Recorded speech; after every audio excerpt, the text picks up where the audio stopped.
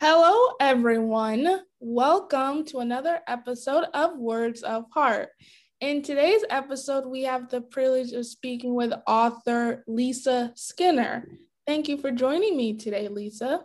Well, thank you for having me. I really appreciate it. Awesome. So, Lisa, if you could tell my audience a bit about yourself, that would be great. Okay, so I am what's called a behavior specialist. It's kind of a unique profession, and my expertise is in brain diseases that cause dementia.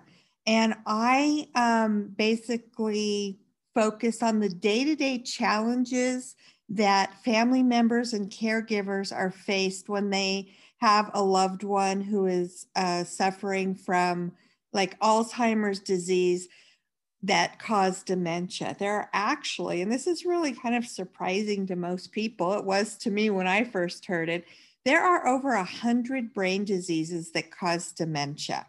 Alzheimer's is the most common one and the one that we're all most familiar with. And basically the difference between Alzheimer's disease and the other brain diseases that cause dementia is not a separate illness. The brain disease is the illness. Dementia is a broad term that's used to describe the symptoms that are caused by one of these brain diseases. So to make that a little easier to kind of wrap your heads around, when I say symptoms, what I mean is, we can all relate to having the flu. We've pretty much all had the flu. And how do we know we have the flu?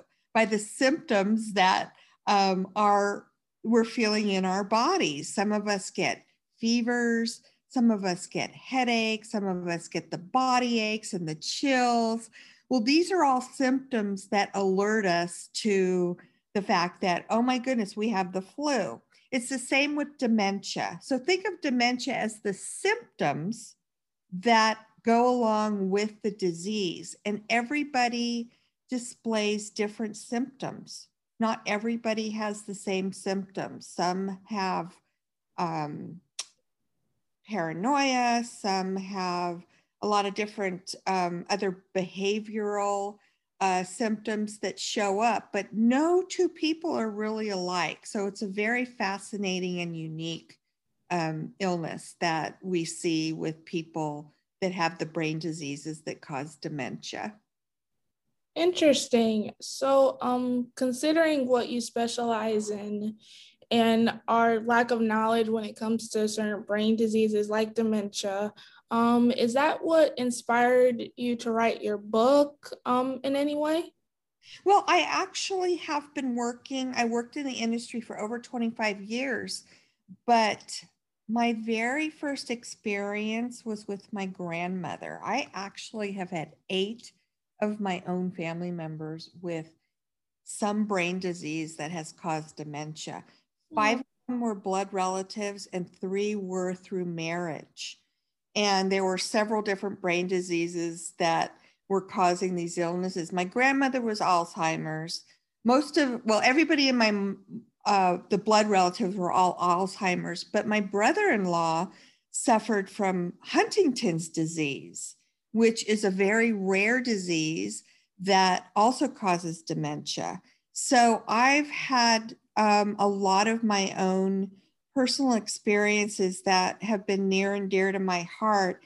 And to answer your question, what really inspired me to write the book is I had a consulting business where I helped people understand the disease and help them know what to expect and help them train them, basically gave them the tools that they would need to manage these day-to-day challenges. And one of my clients said to me, we've had such a hard time finding information on these day-to-day challenges, and you've been able to provide us with so much helpful information. You really need to write a book because there are so many people out there like us who are dealing with this on a day-to-day basis and don't know what resources are out there to help us. And I had been hearing this for decades from my clients.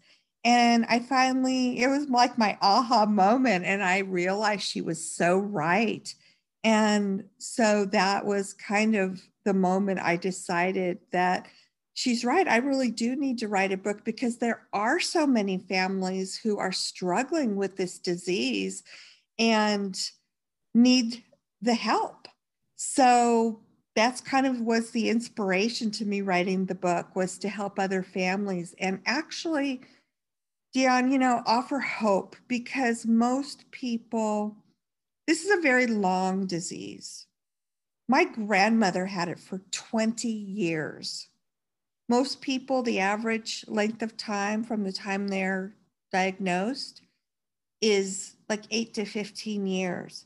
That's a really long time for people to take this journey, to go on this journey with people with cognitive dysfunction that at the very end of the disease need 24-hour care. They aren't able to do anything for themselves.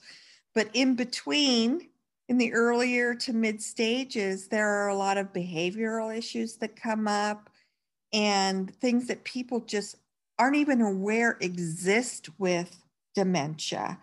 And the responses or the reactions to some of these behavioral things that surface are actually counterintuitive to the way we should respond to them. So, this is what I help people do. And instead of the disease representing sadness and sorrow and dread, I'm hoping that with education, awareness, understanding, and being prepared with the tools, they can have a much more enjoyable relationship with their loved one while they're taking this journey with them. And it's very possible. People can live a very fulfilled and enriched life with dementia if they're provided with a proper environment and stimulating activities, and people who have been trained and know how to react and respond to a lot of these behaviors that surface as a result of the damage that's being done to the brain. Wow. I truly admire you for helping others who are dealing with a family member or friend or someone they know with dementia or any type of brain disease for that matter, because it could be mentally draining not understanding the disease, I'm sure, and how to go about the best way to help that particular individual. So I truly, truly do admire you for writing a book to give a sense of hope and clarity to those who are unaware of this brain disease or how to go about handling it.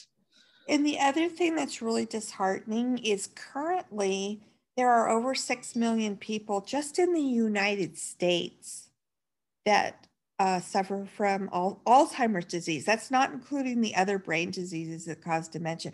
We're specifically talking about Alzheimer's disease. And there are currently over 6 million people living with it. By the year 2050, that's not that far away, it's projected, the Alzheimer's Association has projected that that number will double to over 14 million, or more than double to over 14 million people. That's just in the United States. This is a worldwide crisis that everybody in the world is dealing with. And it, as I mentioned, it's a very, very difficult disease to manage, and it lasts a really long time. In the United States, unfortunately, and I don't think this is necessarily true in socialized countries because the government kind of takes care of things like this. But in our country right now, the care for people with Alzheimer's disease is all private pay. And unless somebody happens to have a long-term care insurance policy that will help pay for the care. And regardless of whether somebody stays at home and have people come in, healthcare workers or companion care come in and help with the activities of daily living that people are going to need help with, they would go to like a memory care facility, and it's extraordinarily expensive in the home or in a facility, and most of it comes out of the people's pockets unless they have a long-term care policy. So this is kind of another crisis that we're facing in the next 25 years of how are we going to care for the exorbitant amount of people that are going to end up needing care because they're not going to be able to safely stay at home by themselves, and they're not going to be able to perform the activities of daily living that we all do on a natural basis without even thinking about it. That becomes impossible. People cannot perform these tasks, these everyday tasks that we're used to doing. Plus, it's very, potentially unsafe for people to stay at home for a variety of reasons without help or supervision. So it's going to, unless they find a cure in the next couple decades, this is what we're facing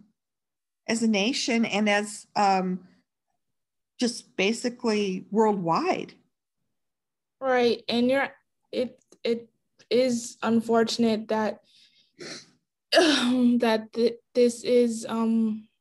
this particular disease can progress, if not get worse, within the next decade or so, and without the right proper health care, which is always a undergoing issue, healthcare, making sure it's accessible to every single person, then I'm getting my thoughts mixed up, because I had no idea this was an issue until we discussed it to this degree. So hopefully they do get the right amount of help, and perhaps by opening people's eyes through your book, the healthcare will get off their bargain loungers and actually do something about it.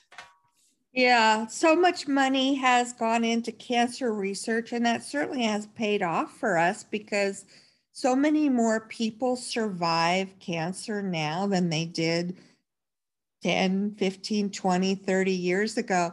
But now we're facing that same kind of critical dilemma with Alzheimer's disease and other diseases that cause dementia because there is no cure. It's a progressive degenerative disease. It does not get better. You just have to, and it goes through these progressive stages. And each stage, the person declines more and more and more and needs more help and really cannot be left alone at some point. So it's definitely going to be a critical situation. And until more money is designated to Alzheimer's research, we need to find a cure like we have for cancer so we can get this under control and manage it better. And like I said, part of the dilemma is it is such a long drawn out disease. It does go on for a very, very long time. And it is so debilitating to the people who are afflicted with it. Right. I'm getting like emotional as we're discussing this because it is a fundamental issue that I feel like anyone could relate to. You know, it's funny that you said that because I've been doing this for over 25 years and I do a lot of guest appearances on shows and I do presentations in front of groups of people. And even though a lot of people don't like to talk about Alzheimer's disease and dementia because it's uncomfortable and there's certain stigmas that are attached to it, it turns out that just about everybody has a story. They're either experiencing it within their own families or they know people who are, and they come up to me. And I think one of the biggest concerns that people have, especially once they've seen somebody go through it, is, oh my goodness, I'm scared I'm going to get it. I get that a lot. So it's on people's minds, but we need to talk about it, and we need to raise awareness, and we need to help people understand what's happening to the people who have the disease and why these behaviors surface, and that they are part of the disease. A lot of people, in my experience, don't even really connect the behaviors that we see that surface on a day-to-day basis with being part of the disease. So this is all, just examples of things that I help people understand. And I can give some examples if that would help people, really understand what I'm talking about when I say these behaviors that surface that actually are part of the disease. If you could share those examples, that would be great, because and this is, I'm human, and I'm sure other people may think this sometimes. Usually when we see those particular behaviors, we don't automatically think it's in correlation to the disease or brain disease. Our first initial thought is that person is a whack job or weirdo or crazy, which is really saddening to have that particular thought occur, but that is how the human mind works. Well, and that's exactly what people think. The number one reason why family members don't go visit people in memory care is because it's so uncomfortable. They don't understand the behaviors. They are very upset when their loved one doesn't recognize them as being their daughter or their son. They start calling them by different names. And if they understand that this is part of the disease and how to respond or react to those situations, they can have a much more meaningful relationship with their loved one. So let me give you a couple examples. So one of the things that actually is common, and it's a phenomenon that occurs with dementia, we call it stranger in the mirror. This really fascinates a lot of people, but after I kind of explain it, it would be so helpful for family members or caregivers to understand that this happens, because then they would know how to deal with it. So let me give you this example, and this happens on a regular basis.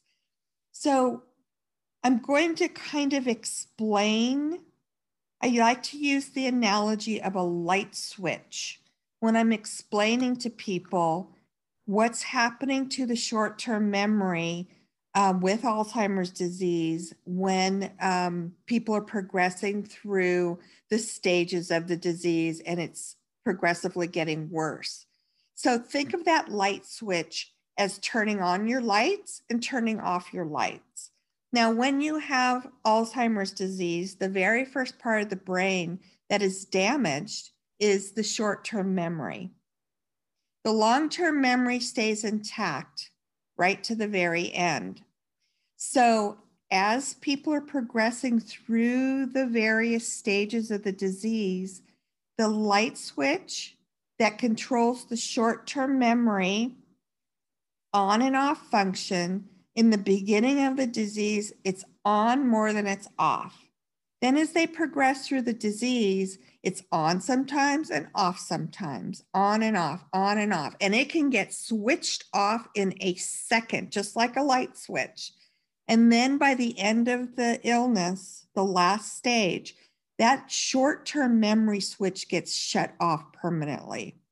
And people, so because the short-term memory no longer exists, people have to pull from their long-term memories. So they go back into another time period of their lives. And based on what they're talking about, you have to listen to the cues to understand what period of time they're in. So let me give you an example of what I'm talking about. My mother-in-law was one of my family members who had Alzheimer's disease. And when that light switch was turned off, she pulled from her memories when she was about 12, 13, 14 years old.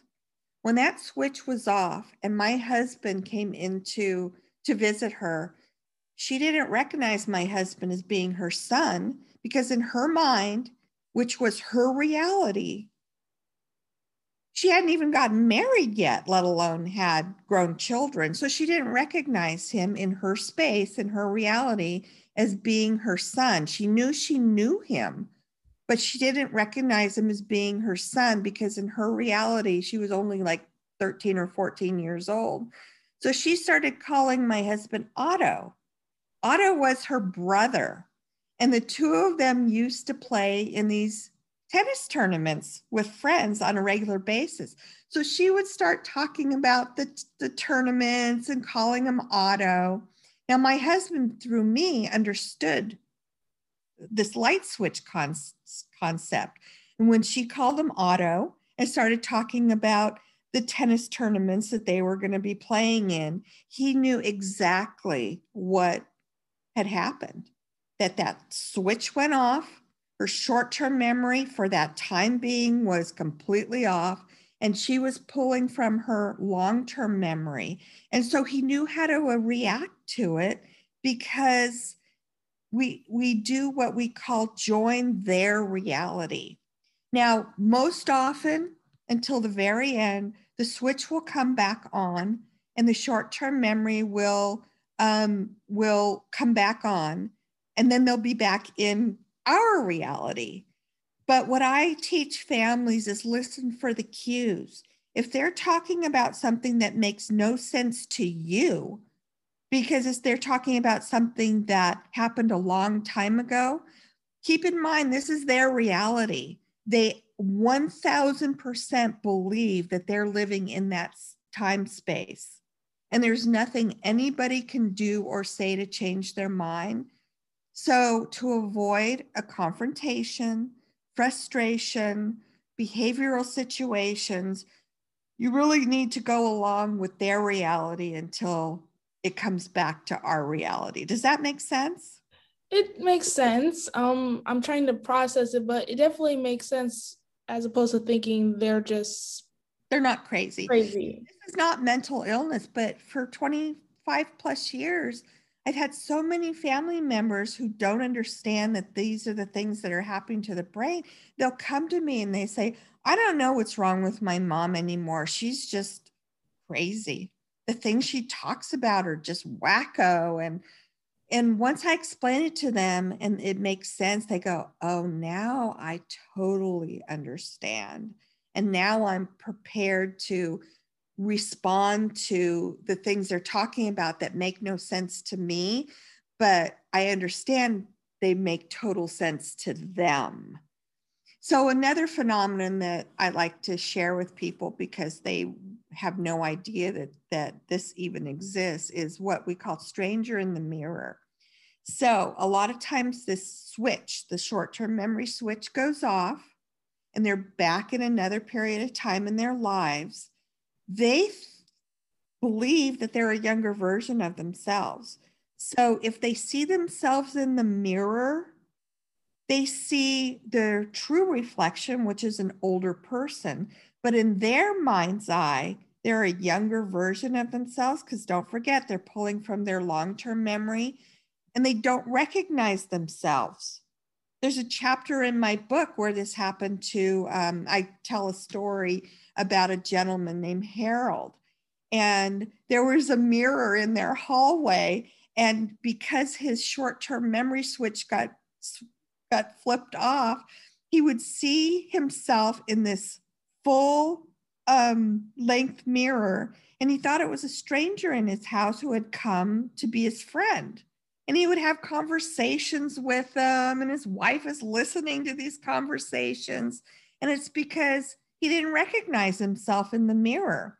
So how this could really present a problem is, let's say you're a caregiver and one of your duties is to shower the person that has the dementia, maybe on a weekly basis. And most of the time things go really smoothly and there are no issues. But let's say one day you lead the person that you care for into the bathroom and you walk by the mirror and all of a sudden out of nowhere, they start fighting you and saying, no shower, no shower, no shower. And they absolutely refuse to take a shower. Now it's very possible that the thing that triggered that reaction and the fact that they're absolutely refusing to take a shower is because they saw themselves in the mirror, didn't recognize themselves, and thought, a stranger is here in the bathroom going to watch me take my clothes off? No way. So if the caregiver was aware of this phenomenon, the simple thing they could do is take the mirror out or cover it up with a blanket or a sheet or a towel, and that would solve the problem. But if you don't know about this, that was probably one of the last things you would ever think was the trigger for that behavior, was the sheer fact that the person walked by the mirror, didn't recognize themselves, and thought there was some strange person going to stand there and watch them take a mirror. This happens every single day. Right. That's a wonderful well, it's not wonderful, but it's a really good example to understand how someone would go about handling that. Yeah. The stranger in the mirror. Yeah, that's a great example. And it blows a lot of people away because a lot of people said I would have had no idea. But this is actually a very common occurrence with this disease, as are so many other behaviors. And so my whole entire book basically illustrates different behaviors through true life stories and then how to effectively react or respond to them, so you don't like make the situation worse, and you know how to kind of bring them back around. But this is really what my kind of my mission is, and why I do what I do. I wrote the book, and then I love going on these shows, because my goal really is to raise awareness for people. This is a very difficult disease to deal with. Anybody who is a caregiver for somebody with dementia, it's probably the hardest job they'll ever have to do. And if they're aware of the behaviors that surface, if they understand what's happening to the brain, if they're prepared with the right tools, then it will make their job so much easier, and it'll also make the relationships that family members have with their loved ones who are afflicted so much easier to manage on a day-to-day basis, and it can become extremely enjoyable. So I also help people understand how to keep certain activities that will help people's minds stay stimulated and active, versus just kind of falling into a vegetative state, because these are all things that really occur with dementia. Right, absolutely. And I truly admiring you for discussing this with me, because I had no idea what goes into dementia. And I'm pretty sure my listeners would very much benefit from your knowledge and perspective on this, because this conversation, though very difficult, should be discussed, and there should be people that are aware of this particular disease. And it is through your knowledge in your book and just inspiring others to handle this particular disease a lot easier and better. That's what I'm hoping to accomplish. Yeah, to help others not have to, struggle with it, because there is a better way. There is an easier way. They just might not be aware of it yet. Right. So I do have an icebreaker question for you, just to lighten up our conversation a bit. If you could have any superpower that's not flying or teleporting, many people opt for picking the teleporting answer because they think it's not like flying, but it's exactly like flying. So I have to take that option away now. If you could have any superpower that's not flying or teleporting, what would it be?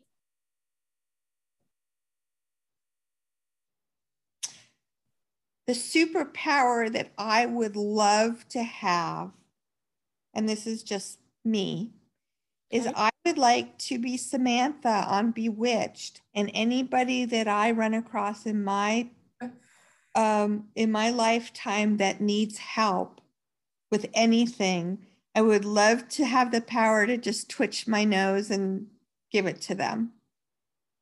Okay, that's a good power, a power I didn't see coming. Many people this answer different question differently. It's like a signature staple in all my interviews because people go with sincerity or a comical one or a power that doesn't even exist or a power that they already possess. And I'm not really familiar with Bewitched. I was going to say, maybe there's a lot of your listeners who would say, what are you talking about?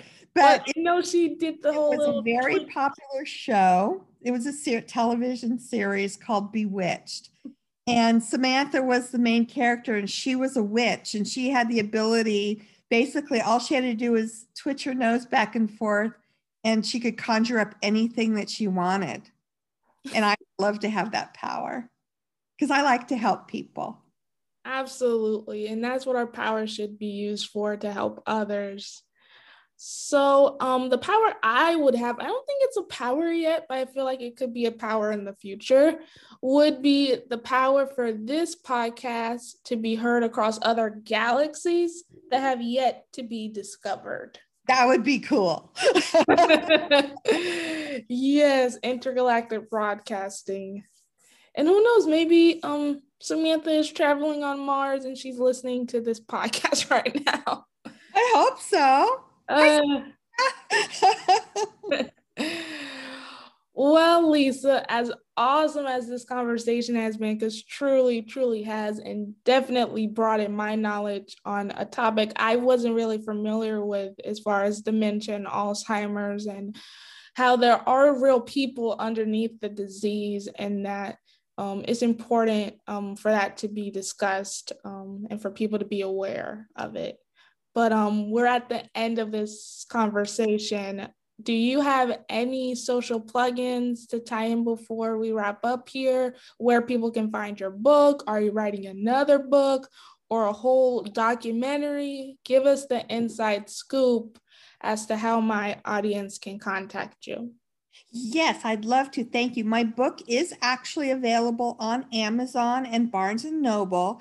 Right now, it's in a paperback edition and also an ebook version. It's called Not All Who Wander Need Be Lost by Lisa Skinner.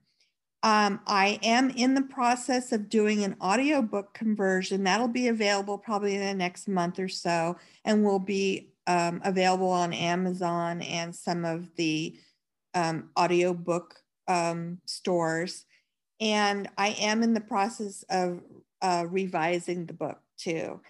I also have a blog on Facebook, and the reason why I'm going to mention this is because I post tips on a regular basis on my blog, and I talk about a lot of the things that we just touched on very briefly in this conversation. And the name of the blog is Not All Who Wander Need Be Lost, just like the book. And you can access that through Facebook. And anybody who is experiencing a loved one or a friend or taking care of somebody with dementia, there's a lot of tools and helpful tips on that blog that hopefully will help you too through this very difficult period of time. Awesome. Thank you, Lisa, for joining me today. This was such a good conversation, and it truly touched my heart, and I'm pretty sure the hearts of all my listeners listening to this episode. Well, I hope it's helpful to a lot of people. And thanks again for having me on. I really appreciate it. Awesome. To all my listeners, stay healthy, stay safe, and until next time. Hello, everyone. It is your Heart Warrior Dion here. I hope you enjoyed the latest episode of Words of Heart.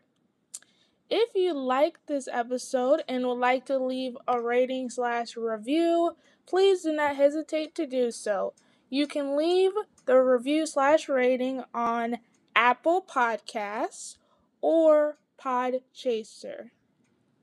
In addition, if you would like to let me know right away your thoughts on this episode, you are also welcome to leave a voice message right here on the Anchor app. I hope you enjoyed this episode and have a wonderful day.